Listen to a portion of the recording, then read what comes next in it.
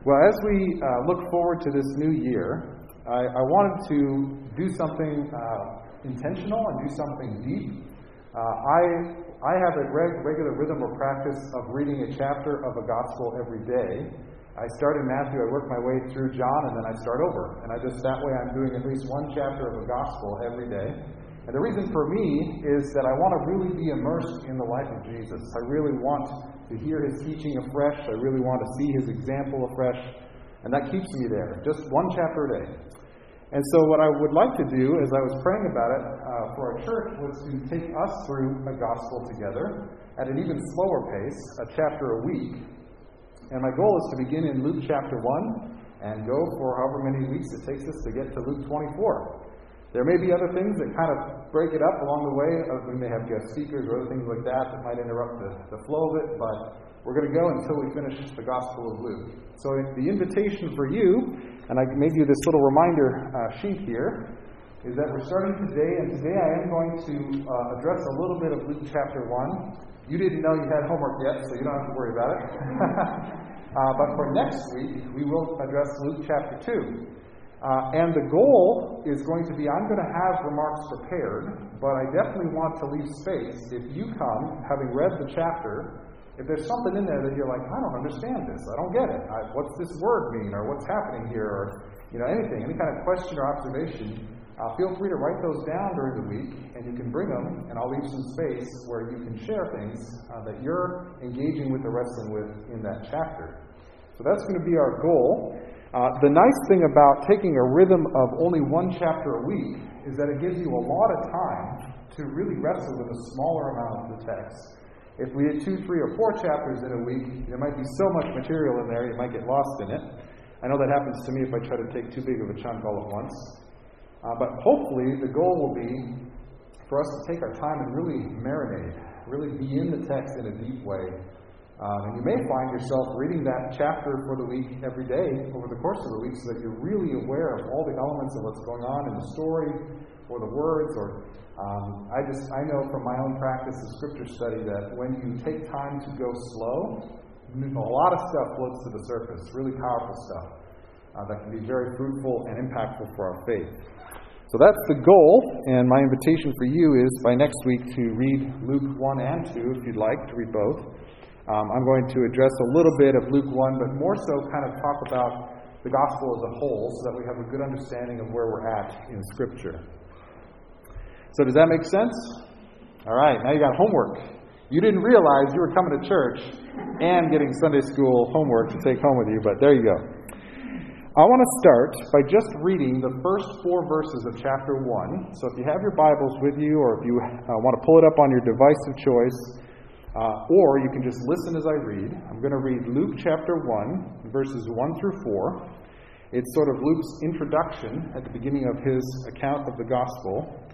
And then I'm going to give you an introduction on kind of what we know about Luke and his structure and style and all that for this gospel. So beginning, reading Luke 1, verses 1 through 4.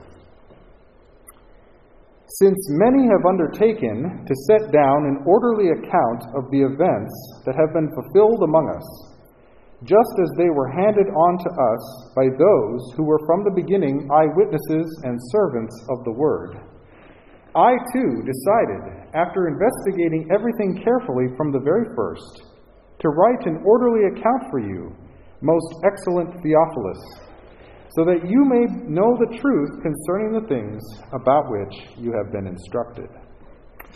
So in a way, what Luke has done at the very beginning of his gospel is to dedicate this work to one person. So what's interesting is, Luke's work is very powerful. He's a very gifted historian. He's gone to the sources. That's what every good historian tries to do, is go to the source of information to understand an event, a person, or a place. If you're a biographer, and like Luke is in essence doing biography work, you go to the people who know the person. If that person's still alive, you go to that person, right? So Luke has gone to these different people. He says eyewitnesses, people who were with Jesus, people who were in the story of Jesus, to gather the information around what took place. And his purpose in writing this gospel is to encourage and inform a fellow believer, a guy by the name of Theophilus. Now, Theophilus in the Greek literally means lover of God. That's what his name means. And it's a really beautiful thing because you could, in a way, you could say that Theophilus is like a microcosm of all of us, right? We yearn to know more about God. We yearn to follow God. And Luke is writing to a God lover, right? And so, in a way, Luke is also writing to you and to me, to lovers of God, people who want to know more about who God is and what takes place in the life of Jesus, who is God among us. So there's a really beautiful component of a personal dedication in these first three verses, where Luke is writing to a good friend, a person who loves God, who's already a believer, but he's saying, hey, I want you to be informed. I want you to know about Jesus, to get a full account of all the things that happened around his life as best as I can give it to you. And so we get this wonderful dedication right off the bat. You may have gathered in just the first few verses that I read that Luke is a very wordy guy. This is the English translation from the Greek. Okay? Now, if you really want a headache, you do need to try and read it in the Greek, because Greek can have some very long run-on sentences. They're not as concerned as we, our English speakers, are with closing off one idea and beginning a new one with a period and all that sort of thing. Greek could run on for quite a while, and the words can get a little complex. And the bigger the vocabulary of the author, the bigger the sentences, the bigger the words. All right? So if you got a gist of that, just in me reading it in English, imagine that it's about twice to 3 times as bad in Greek. Okay? Luke is an extremely well-educated guy. Okay? And we know this because his vocabulary is humongous. Of all the New Testament authors, Luke has the biggest vocabulary. He uses the most diversity of words in the Greek language to write his 2 books, Luke and the book of Acts. All the other New Testament authors have really good words they use, and it's not that they weren't, learned people. Paul was a very well-educated person. He uses a good number of words as well, and he has a considerable number of writings that were included in the New Testament. But Luke only uses 2 books to use the most words, most diversity of words, I should say, in the Greek. Now, there's actually something that I take away from this biographical fact that is super encouraging for me. One of the reasons I love the Gospel of Luke is because of the character of the author. So Luke, being someone who read a lot, who was very well educated, comes to the task of writing the story of Jesus with a fully engaged intellect. He doesn't check his mind out at the door and say, okay, well, I don't have to think about what Jesus did or said or taught. I'm going to engage my historian, my intellectual person, my smart guy. I'm going to write out the stuff. I'm going to study the facts. I'm going to go to the sources to understand who this person was, Jesus.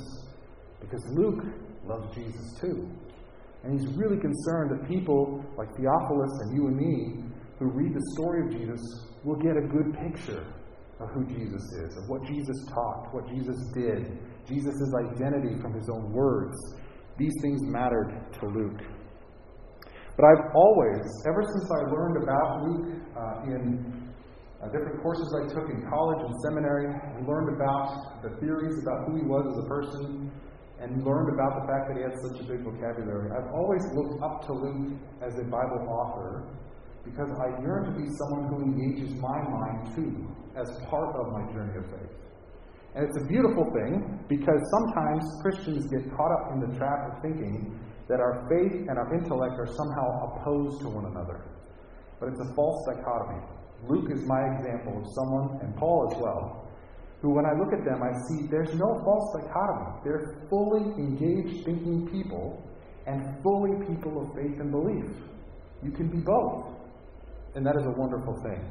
So that's why Luke is one of my personal heroes when it comes to characters from Scripture and characters who helped author Scripture. As I already mentioned, Luke is a very gifted historian. And many people, even modern historians who study and critique Scripture, whether they be Christian or not, look at the text of Luke and say, he did his homework. This guy knew what he was doing when it came to historiography, the writing of history. He studied the resources that were at his fingertips. He went and interviewed people in person to get a good sense of what took place. That's what a good historian does. One example that I give of that is that when Luke is telling us the Christmas story, some of which happens in Luke chapter 1. We read about Elizabeth and Zechariah. We read about Mary being visited by Gabriel. That all happens in chapter 1. Some of the stuff that he's getting, he could only get if he talked to those people face to face. Some of it's like first-hand experience stuff, right? We get Zechariah's prophecy written in the text. We get Mary's song, her response to Gabriel's message of being the one to deliver God as a baby. We get those things that only those people would have known word for word because they're the first people who spoke them, right? So Luke went to the sources. He went to those people. And if we were to compare Luke's telling of the Christmas story to Matthew's telling of the Christmas story, what's beautiful is we get two very different perspectives on the same story. Many people look at Matthew's telling of the story and they see a lot of Joseph's perspective in it. Right? Joseph has dreams, and Joseph knows to take the baby and Mary off to Egypt when they're threatened and all that. And in this case, it's like Luke is telling Mary's perspective. We get so many of these really amazing details of what Mary's experience of Jesus' birth was like, only from the mom's perspective. And it's a really gift. It's a gift to have that. So, that's a beautiful thing that really helps us to understand Luke's motivation and passion as he's telling the story of Jesus. So who was Luke? Well, there's actually theories about this guy. We know he was a follower of Jesus, that he was a devoted Christian. There are parts of the story of the book of Acts where he switches his position in the story. He's sometimes a third-person narrator. So he's telling a story of what someone else is telling him happened. He's writing out, they did this, they went there, that kind of thing. And in other places, he says, we did this, we went there, we did that thing. Right? And so in some cases, Luke is telling other people's stories. And in other cases, he's telling the story he's been a part of, where he was actually in the story. He includes himself. And so the beautiful thing about that is we know Luke is a passionate follower of Jesus. He's employing his mind. He's employing his skills as a historian, a very deep intellectual. He wants to tell the story of Jesus as best he can. So for a long time, for centuries, Christians had the kind of legend, if you will, or the belief that Luke was a doctor. All right? And that's still a valid theory, that Luke was a doctor. And the reason for thinking Luke was a doctor was that he uses terms that are medical terminology in his gospel and in the book of Acts. So again, to get back to that vocabulary, and if we study that vocabulary, we study what is written, we learn more about the author, just like you would do with any good book today. You study the book to understand the author. So Luke uses words that doctors use. That's why many people thought for a long time that Luke was and may have been a doctor.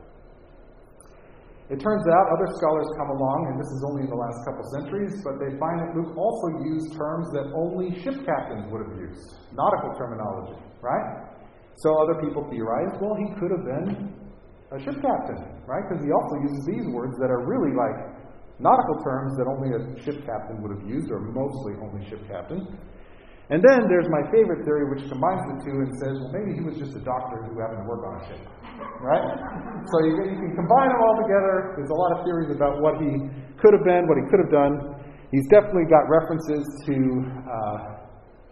medical terms. It comes through even in the English, which is really powerful. The nautical ones are a little more hidden, but it's really interesting because it gives us a backdrop, right? He may have done all those things. He may have had multiple careers. He may have been a doctor on a ship. He may have just been so well-read that he knew a lot of those words. However we theorize or kind of think about what he may have done as a career, he brings his full self to the task of writing Jesus' story. And that includes his training as a doctor, if he was, or his experience on ships, if he had that, or his just wealth of reading, his reading across different genres of books. He brings all that to the task of telling the story of the good news of Jesus. And that is why This book is referred to as the Gospel according to Luke. The good news according to Luke. All four Gospels are referred to that way by the author that wrote them. The Gospel according to Matthew, Mark, or John, in this case Luke, because there is only one. Right? There's really only one Gospel, but what's beautiful is we have four accounts of that good story, of that good news.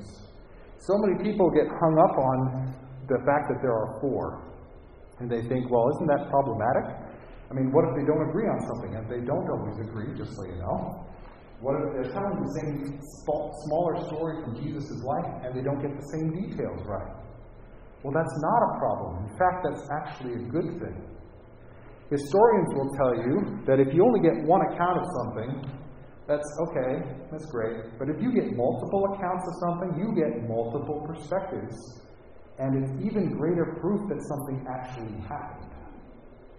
One account, you could say, well, that guy, he's by himself. Who knows if it actually happened?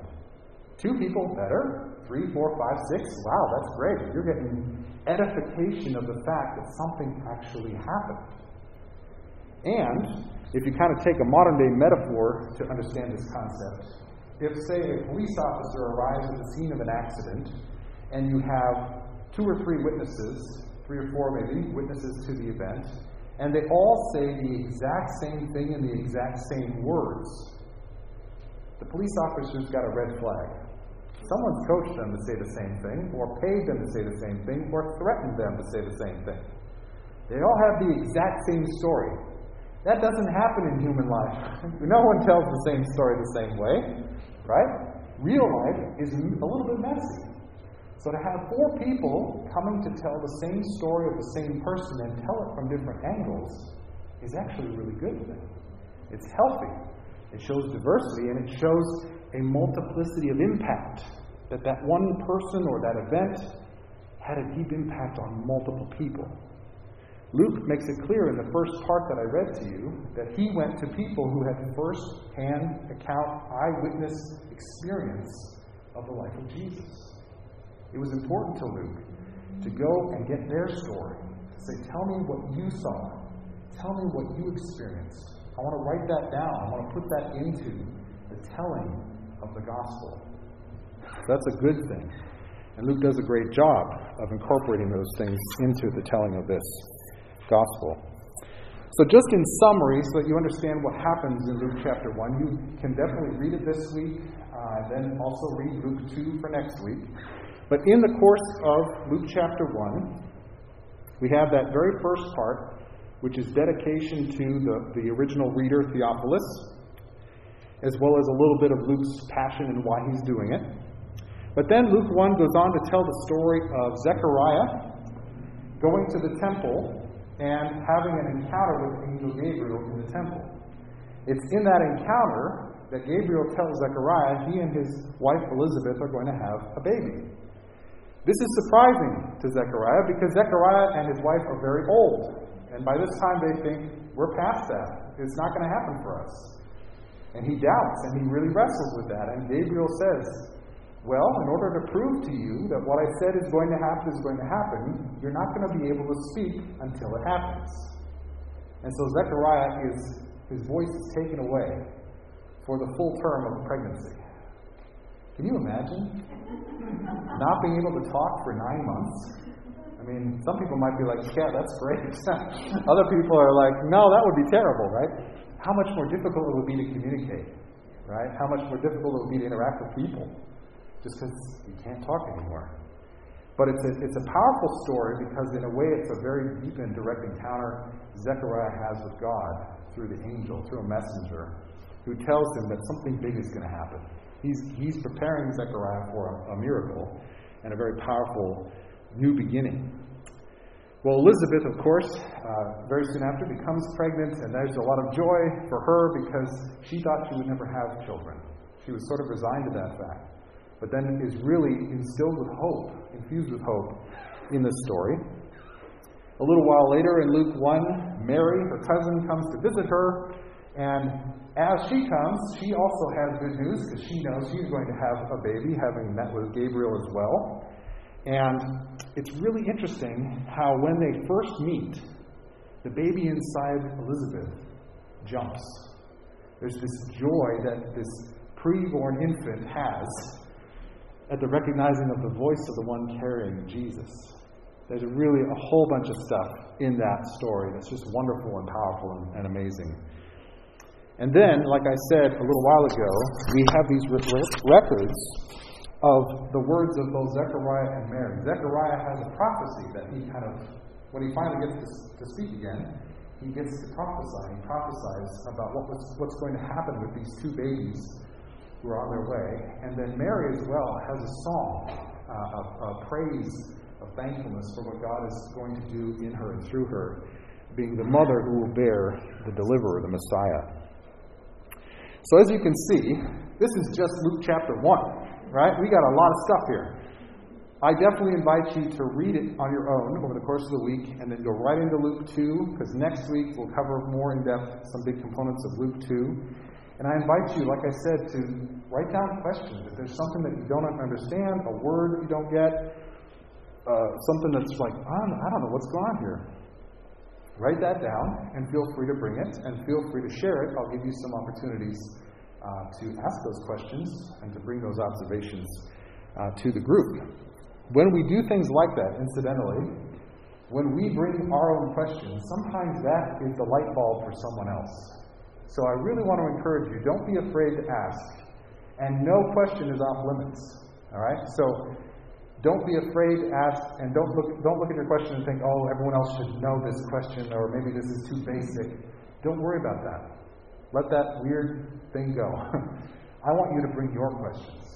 Because if it's your question and you genuinely want to understand something better about the text, then it's worth asking. All right? And you don't know if your question is shared, number one, by other people. But number two, your question, someone else may not have even thought of it. But when you ask it, they may have a light bulb that goes off, yeah, I didn't even think of that. I need to know that. That's a really good question.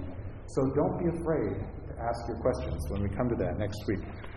If you don't end up having any, no worries. I will prepare thoughts, and I definitely will have stuff to say about Luke 2, but I just encourage you to bring your questions or things that you look at and you're like, did you see this? Like, I saw this, and I don't know this is amazing. I'm kind of surprised by it. Bring those as well. Here's a few big ideas or takeaways that I took away from Luke chapter 1. When you look at all the people that Luke tells the story of, Zechariah, Elizabeth, Mary, Joseph, Theophilus, these people are all in chapter 1. What I glean from Luke 1 is that God works in the lives of everyday average people.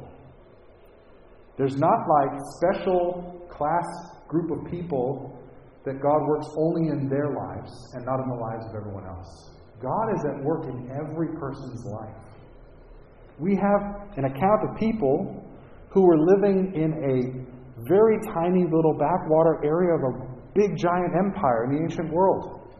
But they get invited into the story of the God who created the universe. Right? It's kind of amazing. And we see in that story this truth that even us, every one of us, no matter what our station in life, position, our success, our failures, experiences, whatever, we have the opportunity to be invited into that big story. God can invite us into His big story. Another big takeaway is that God speaks in a multiplicity of ways. God uses angels, prophecies, theophanies, big giant, whoa, God meets Zechariah in the temple and there's like major stuff going on there. God uses babies. God uses so many things. This is only Luke chapter 1. Right? So if that's just one chapter of the Bible, we have to recognize how big are the number of ways that God will speak. God can choose to speak in so many different ways. And these are actually, most of these in chapter 1 are pretty big ways. Okay? So I would say the vast majority of the time God doesn't use angels, theophanies, babies, right? That's pretty special stuff. And this is a very special story. But there are also a lot of times God speaks through very small things. Right? A card, Christmas card. Through a resonance with Scripture where you're reading it and then you hear it on the radio. through a conversation where someone says a word that just sits with you in your mind. You can't get it out of your head. And then all of a sudden you hear it again through another conversation. You hear it again in a book. And all of a sudden you're like, I've heard that word 3 times. Maybe God's speaking to me. There's so many other ways that God speaks, and some of them are very subtle. But God speaks. That's a truth we can take from Luke chapter 1. My last big takeaway is that people in Luke chapter 1, there were 2 people in particular, who were invited into God's story, and they leaned 2 different directions. Zechariah kind of leaned away. When the story or the message comes from Gabriel that his wife's going to bear a son, he kind of leans back. Mary gets the very same messenger with the very same message. Baby on the way. She leans in. She leans toward the truth of that message. She opens her hands and says, let it be done. Let it be done to me. It's really amazing because we get a 2-character kind of comparison in one chapter here on what to do and what not to do if we sense God speaking. It may be that we need time to discern, and that's totally fine, because God invites us to take the time to discern what is God speaking and what's not. But if we're seeking to discern, then we're leaning in. We're like, yeah, I want to know if this is God speaking. I want to seek confirmation that this is God telling me something. Zechariah kind of leaned back and said, I don't know. I don't even know if I want to discern this, right? Like he leaned back from that. And so we are invited to see them as 2 examples. We can lean into invitations God gives, or we can lean away. So you're invited to lean in. So several invitations that I have for you are to pay attention to what God is saying. You may find that as you're reading a chapter each week, that something elevates in the text. It could be a character. It could be an experience that parallels something you're going through. It could be an emotion a character has. You could even read a chapter and feel something and not even know how to articulate it. If that happens, stick with it. Lean into that. Invite God to clarify. Write out what you think you're feeling. Use a journal next to the text of Scripture to observe what you see. And the more we repetitively make our way through a text of Scripture, the more opportunities we have to, number 1, see things we didn't see before. But number 2, it's that repetition that's sort of like swimming. You go deeper, you get into the water, and as you make your way down, different things happen to you, right? So I want to invite you to go deep, repetitively, get into the text, read it every day, once a day at least, and listen, and allow things to rise to the surface. And when they do, write it down. Have a journal, notepad next to the Bible. Write down what you hear God saying. Write down words that pop out, experiences that pop out, characters that pop out. Anything that kind of highlights or comes to the surface, write that down. One of the questions Luke 1 asks of us is maybe there's something God is inviting us into right now. Maybe you are being invited into something. So pay attention. It could be that God is doing something in you, just like He was doing in Zechariah and Elizabeth, just like He did in Mary and Joseph's life, birthing something new. So open yourself to that. Allow God to speak. What is God birthing in you? What new thing is on the horizon? And lastly, the final invitation has to do with the baby John the Baptist. We don't know him as John the Baptist yet. He's just a baby who's been born. We hear about his birth coming, and then he's born by the end of Luke 1. But John the Baptist is a character whose whole life is about pointing to another person. He's pointing to Jesus. He's pointing to his cousin. That's the one, the promised one, the Messiah, the deliverer. And in a way, we can see that within the story of John the Baptist is the entire life of the church. That's our existence as people who love God, is to be signposts, people who point toward Jesus. Sometimes that comes through conversations with people where we are just showing them love by listening and caring for them. And we say, you know what, I want to just pray for you because I believe Jesus is here with me, with you. He loves you. He wants to hear our prayers. Can I pray for you? Showing love and concern through an act of service, caring for someone's needs, can be a profound way to point people to the love of God. Sometimes they'll ask you, why are you doing this for me? Why are you helping me? I'm doing it because I believe God invites me to help those in my sphere of influence who need something. And I think I can help you with that. So I'm going to help you. There's so many ways that we can be a signpost to the God we love and follow. So I invite you to consider John the Baptist as an example for all of us. Last but not least, you're invited to read Luke chapter 2. It's the story of the Christmas, very beginning of Christmas, which is a perfect timing right here on the heels of having celebrated Christmas and New Year's. So I invite you to really dive in. Definitely read Luke 1, but I invite you to really just sit with Luke chapter 2, listen with fresh ears, and see what it is that God says to you as you are making your way through that chapter. One thing you'll discover as you're reading the Gospel of Luke is that Luke's chapters are very long. That's why I made it one chapter a week. In other books, his chapter might be 3 chapters, but Luke likes to make very long, extended descriptions of things, tells very good stories. And so we're going to do 1 chapter a week. Next week, we will go into Luke chapter 2.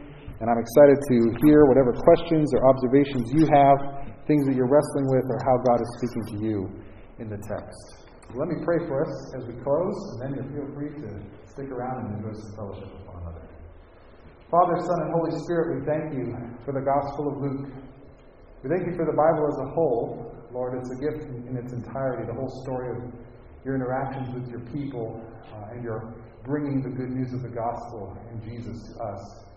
We pray that as we enter into this book in particular, that you would open our eyes, open our ears, open our hearts, souls, and bodies to receive whatever truths, whatever insights, whatever wisdom, whatever guidance, invitation, whatever it is you want to do through this book in us. We pray that you would do it. I pray for my brothers and sisters as they read through Luke 2 this week. I pray that you would illuminate the text. Help them to hear your voice in the Christmas story. Help them to hear your voice through the characters, through the scenes, through the backgrounds, through everything that happens. Help them to see what they need to see. And we may come with 15 or 20 different things next week, and that's okay, because you're going to speak to each of us differently. And so I pray, Lord, that you bless each of our journeys through the text, and we thank you for your faithfulness and for the example of our brother Luke, who wrote down an account of the story of Jesus, out of his desire to teach and instruct a fellow believer, Theophilus. Help us to be lovers of God like that first Theophilus, people who want to learn about Jesus and follow him with our whole lives. We pray this in your name. Amen. Amen. Go in peace, blessings, and Happy New Year.